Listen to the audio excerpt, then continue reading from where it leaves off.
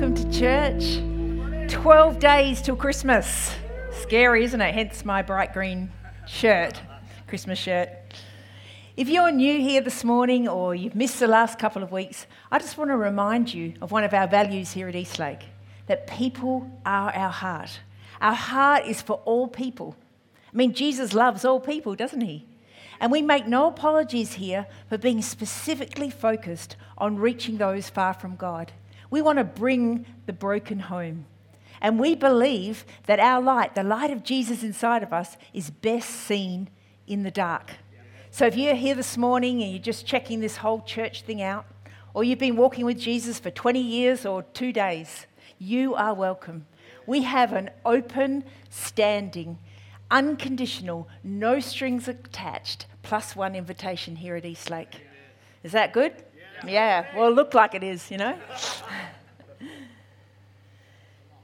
This idea of +1 is what we've been chatting about over the last couple of weeks. Pastor Josh kicked off this series of talks with a great message about there's always more fish in the sea.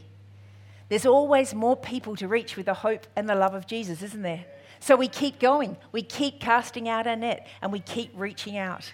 And then last week, I know I was personally really encouraged by that message, that when we go on that mission, we never go alone, that Jesus promises never to leave us or forsake us. And I love this line that Pastor Josh said. He said, we might not have all the gifts, but we have the Holy Spirit, and the Holy Spirit has all the gifts. How good is that? It was so encouraging. And I want to continue this idea this morning, knowing that God this morning invites you, he invites me to partner with him to share hope to all humanity. That's a pretty incredible invitation, isn't it? Yeah. Who loves an invitation? And you say, depends who from and where to. Invitations come in all different shapes and sizes, don't they?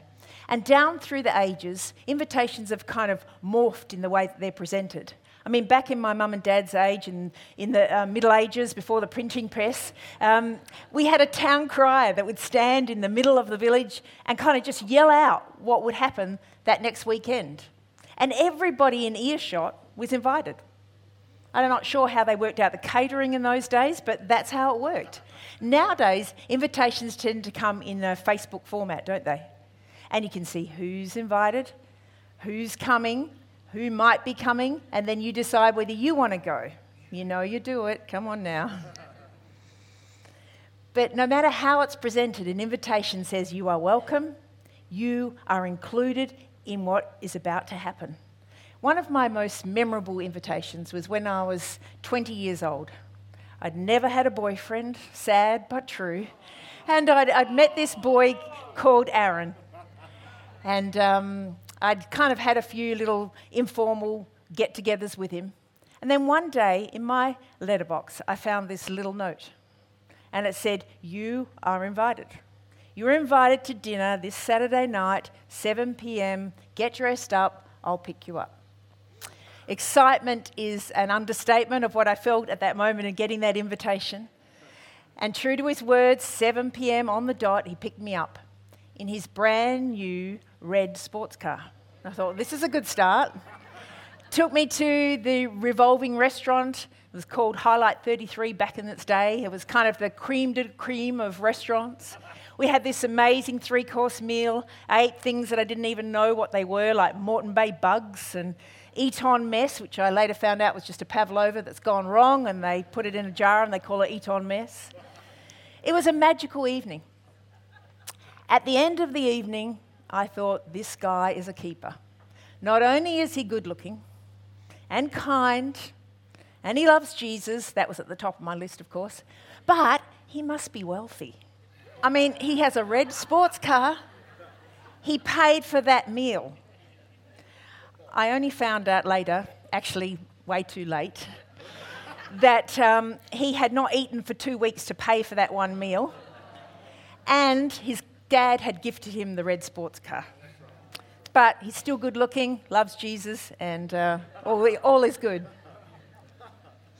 But when I think about invitations, I can't help but think about Jesus as being the greatest inviter of all times. I mean, he lived this open invitation life.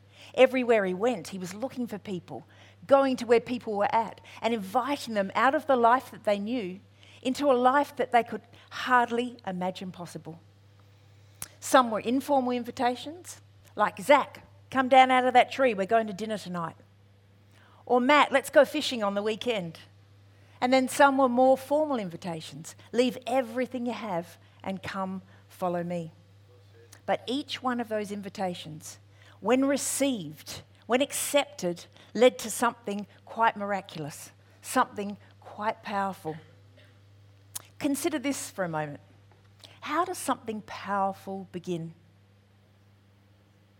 Take, for example, the intensity of a bonfire, or the majesty of a forest, or the roar of a storm, or the saving of a life.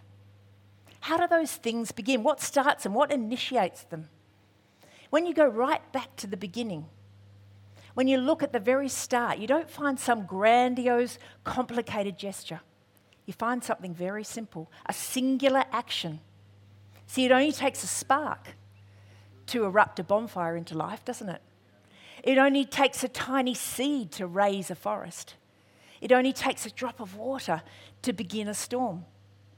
It only takes a simple invitation to start a lifelong journey into a divine eternity. You see, the power of an invitation is often overlooked, but its power cannot be denied. And that spark, that simple invitation is what I want to kind of talk about this morning, but I'd love us to pray together before we continue. Father God, I thank you. I thank you that by your Spirit, you are here with us this morning. And I ask by faith that you speak personally to each person here this morning as they open up their hearts, as they open up their ears. I pray that you come and speak to each one of us powerfully so that it changes us from the inside out. In the mighty and beautiful name of Jesus. And they all said, Amen. Look what has dropped out of heaven as we prayed. Now, some of you, if you haven't been here for the last couple of weeks, you would have seen this trophy. Actually, I wouldn't call it a trophy. I'd call it a trinket. I mean, it's so tiny. And it's been paraded. It's been paraded on this stage over and over again. But I thought I'd use it as a message illustration this morning. Okay, we're talking about what things start something powerful. So Josh said this was a powerful moment when he won the go-karting. What is the singular action that started that? Luck. It's just luck. I mean, he chose the lucky go-kart that went the fastest. This is what you call a trophy. Presented to Bronwyn Jennings, that's my maiden name. 1974, fairest and best in the Rehoboth netball team. What was the singular action that began this powerful moment? Talent. Talent, pure talent. So I would say, let's put the trinket away forever and let's keep the trophy. Hey. And I think we better read the Bible because I need help. I'd love us this morning to walk together through the first few chapters of the Gospel of John. And in it we find 3 simple yet really powerful invitations. 3 invitations that are like a spark that set a fire going that cannot be contained. So you ready? The story starts with a guy called John the Baptist. Now, John the Baptist's kind of whole calling in life was to be like our town crier. He was preparing the way for Jesus. He'd stand there and go, there's the Son of God. There's the Lamb of God. He takes away the sins of the world. I'm not even worthy to untie his sandals, but someone greater than I is coming. And so he prepared the way for Jesus. Let's read it in John chapter 1, 35 to 39. It says, the next day, John was back at his post with 2 disciples who were watching. He looked up, saw Jesus walking nearby and said, here he is, God's Passover lamb. The 2 disciples heard him and went after Jesus. Jesus looked over his shoulder and said to them, what are you after? They said, Rabbi, which means teacher, where are you staying? He replied, come along and see for yourself.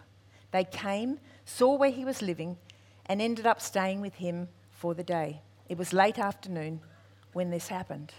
I love this story. You know, when the guys come to Jesus and say, well, tell us where you're staying.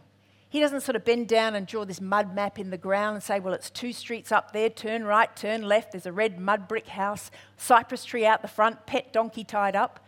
No, he says, come and see for yourself, because he knew that if he could get those guys into his presence and have a conversation with him, that their life would be changed forever. Have you ever had one of those come and see moments? You know, when you have something really exciting happen in your life and you try and describe it to a friend, but you just can't put words around it. And so you say, you just got to come and see for yourself. You just got to come and see my brand new house, or come and see my brand new red sports car, or come and see my new baby. I had one of those experiences. When Josh was born, we were youth pastors in church in Perth. And I went along with Josh on the first youth night. He was only about 2 weeks old. And I called over to one of the leaders and I said, hey, Rob, come and see my new baby. You've got to see him for yourself. He's so beautiful. And I'll never forget, he looked in the pram and he looked up at me. He said, he's got the biggest nose I've ever seen. So that kind of come and see didn't really work. But this initial come and see invitation extended by Jesus here is like a spark that sets a fire in motion. Let's read on and see how it does. Verse 40, Andrew, Simon Peter's brother, was one of the 2 who heard John's witness and followed Jesus. The first, say the first. The first thing he did after finding where Jesus lived was find his own brother, Simon, telling him, we've found the Messiah, that is Christ. He immediately led him to Jesus. Jesus took one look and said, you're John's son, Simon. From now on, your name is Cephas, or Peter, which means rock. See, John reminds us here that the first time that Peter encounters Jesus is not on the beach fishing. It's not in that dramatic story with the boat on the storm. It's a simple invitation by his brother. And I love that it's the first thing Andrew does after encountering Jesus himself. He doesn't wait for a more convenient time. He doesn't wait till he knows more scriptures and he's got his life all together. No, the first thing he does is go and find his brother, because he knew that if he could get his brother into the presence of Jesus, Jesus would change him. And here's the incredible thing. Simon Peter goes on to be one of Jesus' closest disciples. He is the guy that on the day of Pentecost preaches to, I don't know how many people, but 3,000 people in one day become followers of Jesus. He goes on to be a significant church leader, a community leader. And after Jesus' death and resurrection, he teams up with his brother Andrew, who led him to Jesus, and they become this outreach team. And they go and seek out the lost tribes of Israel. And they go to places that we now know as Great Britain and Bulgaria and Greece. And the gospel spreads like a fire that cannot be contained. How did it start? A simple invitation. See, this is the original +1 invitation found in the Bible. Let's read on, because the fire continues to spread. Verse 43. The next day, Jesus decided to go to Galilee. He found Philip and said to him, come, follow me. Philip was from Bethsaida, Andrew and Peter's hometown. Philip went to look for Nathanael and told him, we have found the very person Moses and the prophets wrote about. His name is Jesus, the son of Joseph from Nazareth. Nazareth, exclaims Nathanael. Can anything good come from Nazareth? Come and see for yourself, Philip replied. As they approached, Jesus said, now here is a genuine son of Israel, a man of complete integrity. How do you know about me? Nathanael asked. Jesus replied, I could see you under the fig tree before Philip found you. Then Nathanael exclaimed, Rabbi, you are the Son of God, the King of Israel. I love Nathanael's initial response here. Can anything good come out of Nazareth? It'd be like our friends saying, can anything good come out of the church? But Philip doesn't get into the spiritual debate with Nathanael. He doesn't get all defensive and say, I'll tell you the 5 good things that came out of Nazareth. No, he says, well, just come and see for yourself. And this simple invitation leads to this encounter with Jesus. And Jesus speaks into Nathanael's life. And the trajectory of his life changes forever. Starting to see a pattern here? It only takes a spark to get a fire going. And then we're going to skip over for our third invitation to John chapter 4, where we find one of my all-time favourite Bible stories. It's often referred to as the woman at the well. Now, you might know this story. You might have heard it in your Sunday school days. I want to encourage you this morning, because if you're anything like me, when you know a story really well, you can kind of skim over it and just sort of read it like a flat story. I'd love us to enter into this story, take it up like a real story this morning. Enter into it, perhaps imagine that you're one of the characters or you're one of the writers of the story, and allow the story to read you. You ready to do that? I imagine this Samaritan woman, dark hair flowing down her back, her eyes equally as dark, full of heartache and sorrow, her body weary of shame and scandal. I mean, she'd had at least 6 different relationships. She was most likely brokenhearted, definitely complicated, and messy. She'd been rejected by her own community. I wonder what she was thinking as she went about her day. I wonder what burden she was carrying as she walked to the well that morning. She was thirsty for love and belonging. We can see that in her past broken relationships. She wanted to know more. We can see that because of her interaction with Jesus. See, culturally, these two were enemies, Jesus and the Samaritan woman. They shouldn't have even been talking to one another. Yet what we see unfold is this beautiful interaction where they talk about spirit and living water and truth and worship. And then Jesus does this most incredible thing. He invites this woman. He invites her out of her life of shame and scandal, of pain and brokenness and loss. And he invites her into a life of purpose and hope and love and grace and acceptance and belonging. So powerful. Let's read it. Verse 26 of chapter 4. Then Jesus told her, I am the Messiah. He reveals himself to her. And just then his disciples came back and they were shocked to find him talking to a woman. But none of them had the nerve to ask, what do you want with her, or why are you talking to her? The woman left her water jar beside the well and ran back to the village, telling everyone, come and see. Turn to the person next to you, say, come and see. Come and see a man who told me everything I ever did. Could he possibly be the Messiah? So the people came streaming from the village to see him. I love that. See, like Andrew, like Philip, the woman's first response after encountering Jesus for herself was to go back and invite her community, actually the community that had rejected her and shunned her, and yet she went back and she invited them. You've got to come and see. You've got to come and see this man who knew all about me. He knew about my past. He knew about my scandal. He knew about my shame. He knew about my brokenness, and yet he invited me into life. I mean, isn't that our story this morning? I know it's mine. That Jesus knew everything about me, my pride, my failings, my weaknesses, my sin, and yet invited me into life. And although unnamed in this biblical account, she's given no name, just the woman at the well. But some historians associate her with a Samaritan woman called Fotini. And if you research her name, you find that she went on to be an apostle of Jesus, and she was eventually martyred for her faith. Now, whether that's accurate or not does not change the fact that this woman right here became the first New Testament hope trafficker to bring an entire city to Jesus. An entire city to Jesus. Because she knew that if she could just get her community into the presence of Jesus, Jesus would change them. And I believe with all of my heart that it's the same today. If we could just get our friends, our workmates, our neighbours, our family members into the presence of Jesus, he'll change them. It might not be in a moment, it might be over days, it might be over weeks, but he will change them. And guess what? His presence is here. We've already talked about it this morning. Jesus said, where 2 or 3 are gathered in my name, there am I. Jesus is here. His presence is here to change everything.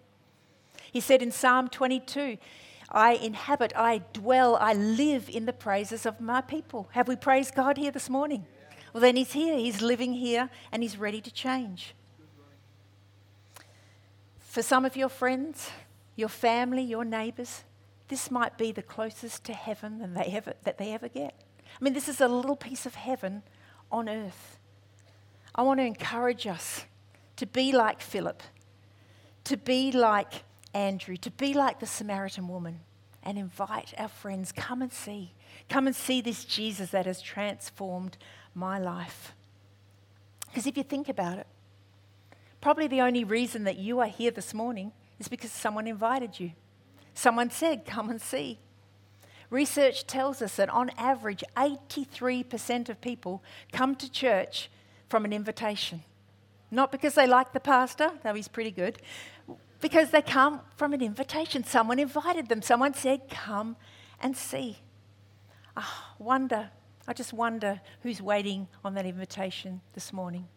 Who is in your world just waiting for you to say, come and see. Come and see this Jesus that has changed my life. And you know what I love about Jesus? He never stops inviting. He never stops saying, come to me. Come to me, all you who are weary and heavy laden. Come to me, all you who are weighed down with the pressures of life. Come to me, all you who are carrying burdens. Come to me. And I won't lay anything ill-fitting. I won't lay anything heavy on you. In fact, I'll show you how to live in the unforced rhythms of grace. I'll show you how to live lightly. I'll show you how to live freely. Come to me, all you who might not have the right words or the right clothes. Come to me, all you who might have strived and strained in your own effort and always falling short. Come to me, all you who have kind of lost your way in life. Come to me and I will show you life. But then he says, don't come alone. Don't come alone. When you come to me, bring someone with you. When you come to me, grab someone and say, come and see. Come and see this Jesus that has transformed my life, that has given me hope, that has restored my life. You know, all this month we've been throwing out the same challenge. We've been throwing out the challenge, share your hope. Share the hope that you have with someone in your world and then invite them to church. Well, this week I kind of want to make that a little bit more specific. I want us to grab this little invite on our seat. You should all have one. Grab it now if you would.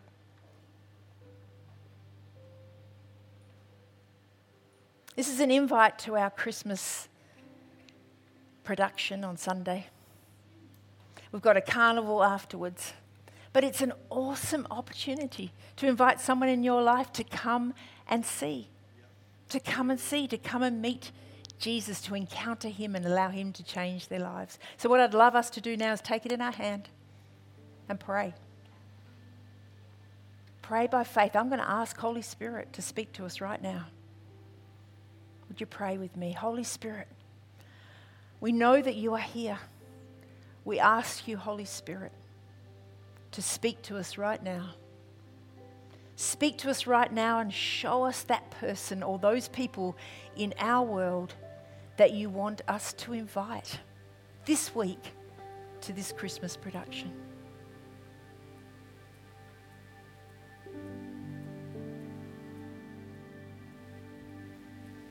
And Holy Spirit, thank you that you are with us, that you empower us, that you give us a boldness. Give us the boldness to act on that word from you and go and ask that person. To not fear rejection, to not fear anything, God, but to go boldly knowing that you are with us. You promise never to leave us or forsake us. So we ask that you empower us this week to go and invite, and we ask that you prepare the hearts of those that we are going to ask.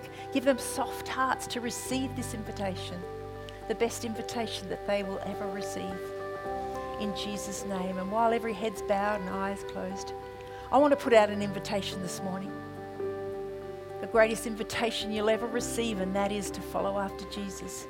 You might be here and been listening to these stories, and you might feel a little bit like Nathaniel, a little bit skeptical.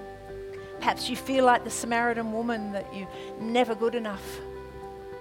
Or like Simon Peter, that just knew there was something more to his life. Well, I want to offer up an invitation this morning to say yes, to follow Jesus for the rest of your life. The Bible says that we believe and we receive. We don't behave and be saved. It's nothing to do with what we do. It's a free gift of grace, an open invitation.